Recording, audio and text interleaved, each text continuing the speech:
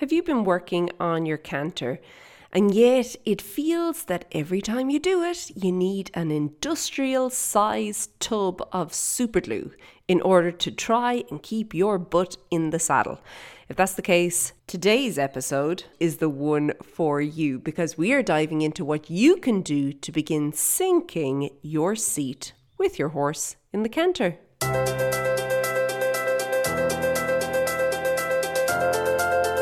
Hey there, my name is Lorna Leeson and welcome to the Daily Strides podcast, the podcast for equestrians all over the world, helping you to have better conversations with your horse. I am an online equestrian trainer and coach who also trains in person, and I'd love to help you achieve this today. So, we said all about the canter and how we can, yes, sometimes it can be very an airborne sort of an experience. And, well, for most riders, they don't really want that. They'd prefer things to be all, connected and your seat moving with the horse as opposed to, flying about 6 inches above the horse's back at any given point. And one of the big reasons this happens is because riders are actually trying to sit in the canter. I know, it's the irony of it, hey? But it seems like one of those things where the more you try, the more distance, the more space you're creating between your seat and the saddle. And one of the reasons that this is true is because riders are trying to squeeze or grip with their legs in order to keep them in the saddle. And this is completely against how you would actually ride the canter, okay? When you're squeezing or gripping with your legs, first of all, you're creating this almost vice-like effect, V-I-C-E, like a vice grip effect on your horse's back. And most horses generally don't enjoy that. And what may happen is that your horse will either speed up to get away from the thing kind of gripping onto its back, clenched onto its back, or it'll slow down because the energy just is not flowing and it's like, okay, I don't know what you want me to do, so I'll rather just stop and you decide yourself there what's going on. But either way, it's not the desired result. And I think that when you have either one of those scenarios happening, so the horse either speeds up or the horse slows down, it tends to off-balance the rider even more, which makes them grip even more. And it's a vicious cycle. So first and foremost, it is really important to recognize that you don't grip with your legs to keep you in the canter, okay? Your legs, we ideally want them draped. What does that mean? Think about a curtain. When a curtain is draped over something, okay, it is in contact with the something, whatever it is. Let's say it's hanging over the back of a couch or a sofa, okay? It is in contact with the couch or the sofa, but it's not clinging to or gripping the couch or the sofa, okay? And that's important because later when you begin to think about wanting to more positively influence the canter, well, if you're gripping on there just to stay on, makes sense that you couldn't really use your legs for anything else, could you? And if you can't use your legs, you probably can't use your seat and the rest of your aids as well. Remember, we need independence through our aids, okay? So it's really important to recognize that. Okay, so that all being said, what can you begin doing today to help you have less space, less air between your bum and the saddle in the canter? I think the first thing to remember is that when you are working on this, you need to practice. Okay, it's going to require practice and it's going to require good quality practice. So what I mean by that is that if you're practicing and you're not seeing any benefits to the practice, you're probably not practicing the right thing or the right way, okay? So you need to change things up. Really key ingredient. For many riders, the canter itself can be pretty taxing on our physical fitness and our physical stamina. If you feel yourself becoming tired, leave it. Go back to it another day. You are not really going to achieve a whole lot through being tired either, okay? So that's also important to remember. Okay, so I'm going to suggest that you start in walk and really tap into or tune into what your horse's feet are doing when he's walking, okay? And begin to feel the effect that has on your seat in the walk. Now, I really feel that walk and canter are pretty similar this way, because we really have this ability to follow the horse, or said differently, to allow the horse to lead us in the walk and in the canter, okay? And that requires you to be very, very, first of all, supple through your body. So if you're lacking suppleness, there you go. You've got your homework. Go to fitforriding.com/go and to start on that, okay? But also that you are maintaining the correct level of tension. So I wanted to say relaxed, and relaxed being that, as I said, you have the correct level of tension. Now, many riders hear the word relax and they think they have to do absolutely nothing. That's not what relaxed means, hey? So that's also important. But yeah, over time, begin to really and truly be able to identify what's moving underneath you, but also be able to get to the point where your seat is able to move unhindered by you and the rest of your body, and any tension or excessive tension that you are holding in there. Okay, from that, I would say work on your alignment, your posture and your position. Now, we all know the important line, the head, shoulder, hip, heel line, and yet when we're doing anything that, well, may be difficult, that tends to go out the window. Bring it back in, okay?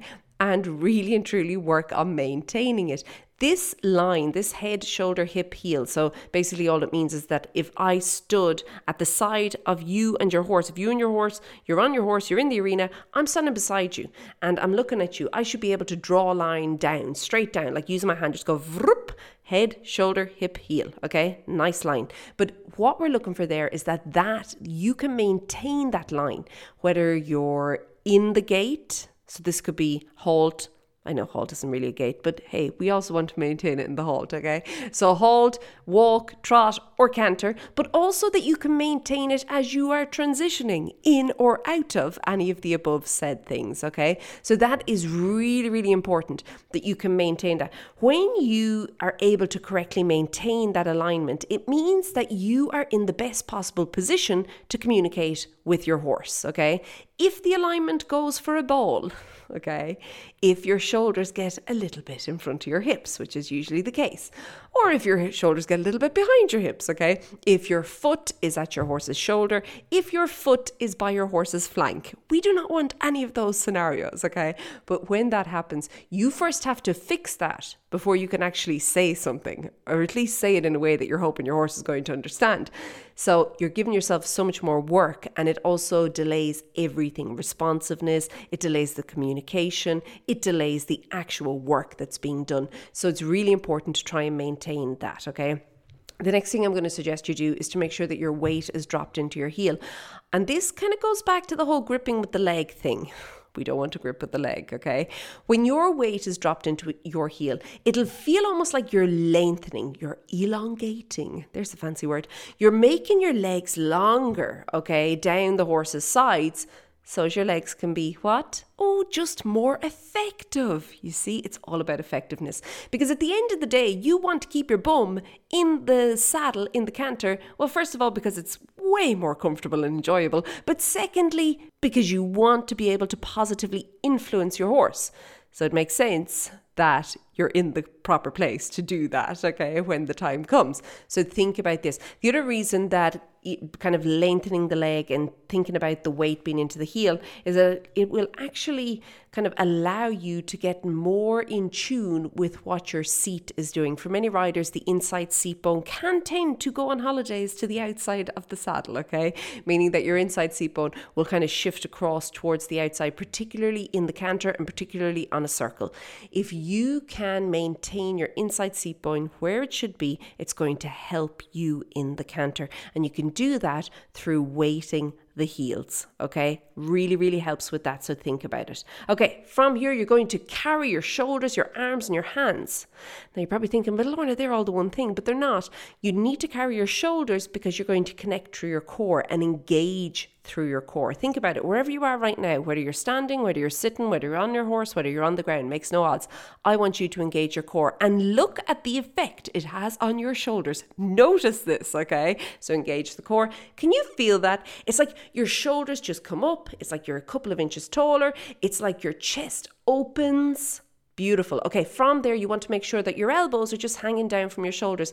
I know this seems really simple and basic, but you would be surprised how many riders are in the canter looking like they are sleepwalking, meaning that they're like the zombies. Their elbows are straight out in front of them. Arm is completely straight, all the way from shoulder down to hand, totally straight. No. We need the bend. So I need you to drop your elbows. Let your elbows hang from the shoulder. This allows this better contact when we get to the point where we're going to begin influencing, which is really important. Okay. The other thing I want you to notice here is that while your elbows are dropped, you will have to bend them, as I said before, to actually lift your hands. And I do want you to carry your hands. There's a tendency for riders to drop the hands in canter. But remember, when you drop your hands, it's this strange thing. Your head tends to follow. Now, you're probably laughing at me here, but it really does. Riders who drop their hands tend to drop their heads. So I want you to go back to this alignment I spoke about. Come on, carry everything, okay? Very, very, very important. You cannot expect your horse to carry himself while you sit there like the sack of potatoes on top. So carry yourself, okay? I cannot stress that enough. Okay, the next thing, once you've got all those pieces in place, and you can practice this in walk and in trot, and you can practice it all day long, just making sure that you're able to keep these. From there, as you transition into canter, I want you to begin to notice the scoop. The scoopy feeling. This always reminds me of ice cream. You know, if you had a tub of ice cream and you've taken it out of the freezer and you get one of those lovely metal scoops, okay? And you scoop along the ice cream and it kind of curls the ice cream up. It's a bit like a wave, and it kind of curls the ice cream into this lovely little ball that you can neatly put into your bowl. Okay, now, you know what happens if you push too deep and too hard with the scoop. Yeah, everything jams up. You don't get the ice cream, okay? Because you've literally just stopped everything from moving. You get stuck, okay? That is the same as what happens with your horse when you begin to dig too deep in the canter. So I say this as a word of warning because for many riders, once they eventually get to this point where they're like, look, can keep my bum in the saddle, would you look at me? Woohoo! And they're doing fantastically. Yet they tend to go the whole other spectrum of the whole being in the saddle, and they begin to dig a hole for themselves using their seat bone as a shovel into their horse's back. We don't want that to happen, okay? So think about the ice cream. If you dig too deep, you're going to get stuck. Similarly, if you don't dig deep enough, you end up with nothing, okay? You cannot gather. So think about that. Think about your seat as being a scoop. Now, I say the scoopy feeling because there's this kind of happy medium. And the happy medium will depend on what you're doing with your horse at any given point, and also your training, your horse's training, the development, what you're both capable of. There's a lot of variables, but there is a happy medium. Practice it. Practice so as you get the perfect amount of ice cream scooped into the scoop every single stride, okay? But if you do imagine that scoopy feeling, that there has to be this slightly down and then like up at the end as the scoop comes out of the ice cream. It's a good way of thinking about it, okay? And it'll help you with that. Okay, the next thing I'm going to remind you to do is to lead with your belly button. Now, this may seem really strange. And I say your belly button because, well, we all know where our belly button is without having to actually look at where our belly button is. And that's important because when we're riding, I do not want you navel gazing. I do not want you staring down at your belly button, okay? I want you looking where you're going, but I also want you to be thinking about, is my belly button leading this conversation? Because that's what we want. Now, I say belly button, I actually mean your whole seat. And the reason I mean your seat is because we want to always lead with the seat. And then what's really nice is that your seat and your hands are very much connected, okay? You lead with your seat, and then a split second later, the hands follow. Okay, but it's important that you're leading through the seat. So think about, I'm leading through my belly button. Is my belly, every single stride I do on the canter, is my belly button getting there first? Or am I trying to lead through my hands? And if I am doing that, there's a good chance my shoulders are getting there first. Now let's circle back to the whole alignment picture, the head, shoulder, hip, heel. If your shoulders are getting there first, you've lost alignment, okay? And that is not, first of all, it's not good to be effective, but secondly, it's also blocking energy, okay? We need to let the energy to flow. So we want our seat to lead first. Very, very important, okay? What I see a lot of people doing in the canter is that their shoulders are doing all the movement. Shoulders are kind of like, I don't know if it's like moving back or forth and kind of bobbing up and down all at once. I don't know, but their shoulders are doing a hell of a lot up there in the saddle. And their seat, meanwhile, is like just dug in, like braced. That's a good word, okay? It is braced. Using the lower leg, usually, it's kind of like stuck into that saddle. You are going nowhere. But if that's what's happening, that actually is what's happening. You're going nowhere, okay? So you want to be able to carry all of the things I've mentioned before, carry yourself, and then allow your belly button, your seat, to take you into the canter first, okay? You're going to have the alignment, the posture, the self-carriage, carrying everything. You're going to have all that in place in order to do that.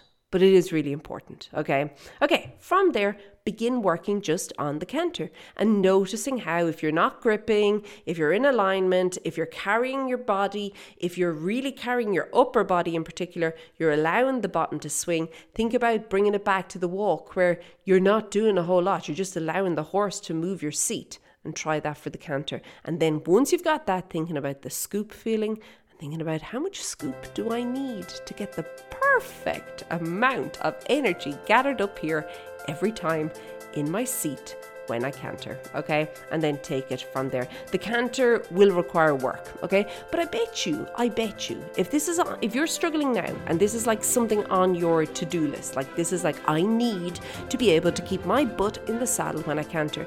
I want you to think back to when you began trotting. And I bet you it didn't look very pretty, hey? So give yourself a little bit of grace. You manage that. Bet you you're going to manage this as well. But it will take some effort on your part. Okay? Okay. If you're interested in going further with the canter, this whole month Inside of Connection is dedicated to the canter. Come on over, join me in there. Let me help you with your horse. There's guided audio horse riding lessons that literally take you step by step through it all, that you can listen to, you can practice over and over and over again. And also then there's the weekly trainings that you can connect with me, that if you do have an issue, I can help you out with that as well. It's a win-win for everyone. Okay, I'm going to leave it at that for today. Oh, final thing. If you're really struggling, you're thinking, Lorna, you mentioned about the suppleness earlier. What was that? Go over to fitforriding.com/go. The link will be somewhere here in the show notes, and you can get there a month's riding, no, not a riding plan, a month's plan and audio trainings to help you, get a little bit more supple, a little bit more loosey-goosey through your body. Okay, I'm going to leave it at that. Have a great week. Keep well. I'll chat to you soon. Be good. Bye.